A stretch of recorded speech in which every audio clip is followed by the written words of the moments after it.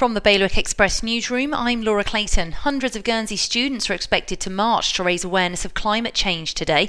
They'll be leaving the grammar school at lunchtime, heading for the Royal Court with a police escort.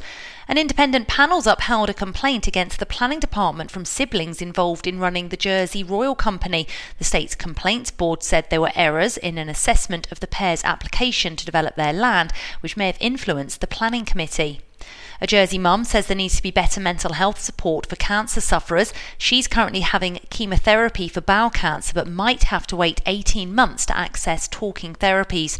And Guernsey's aquarium is closing for good. It was the only one in the Channel Islands, but the owners say this summer season has seen very low visitor numbers, so it can't continue.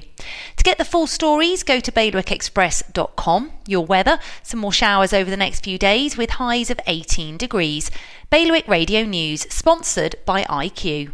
At IQ, you can now own a Mac from as little as £33 a month over 12 or 24 months interest-free. The choice is yours.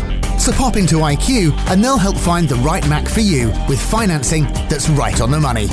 IQ, your local Apple expert, Liberty Wharf, Jersey and High Street, Guernsey.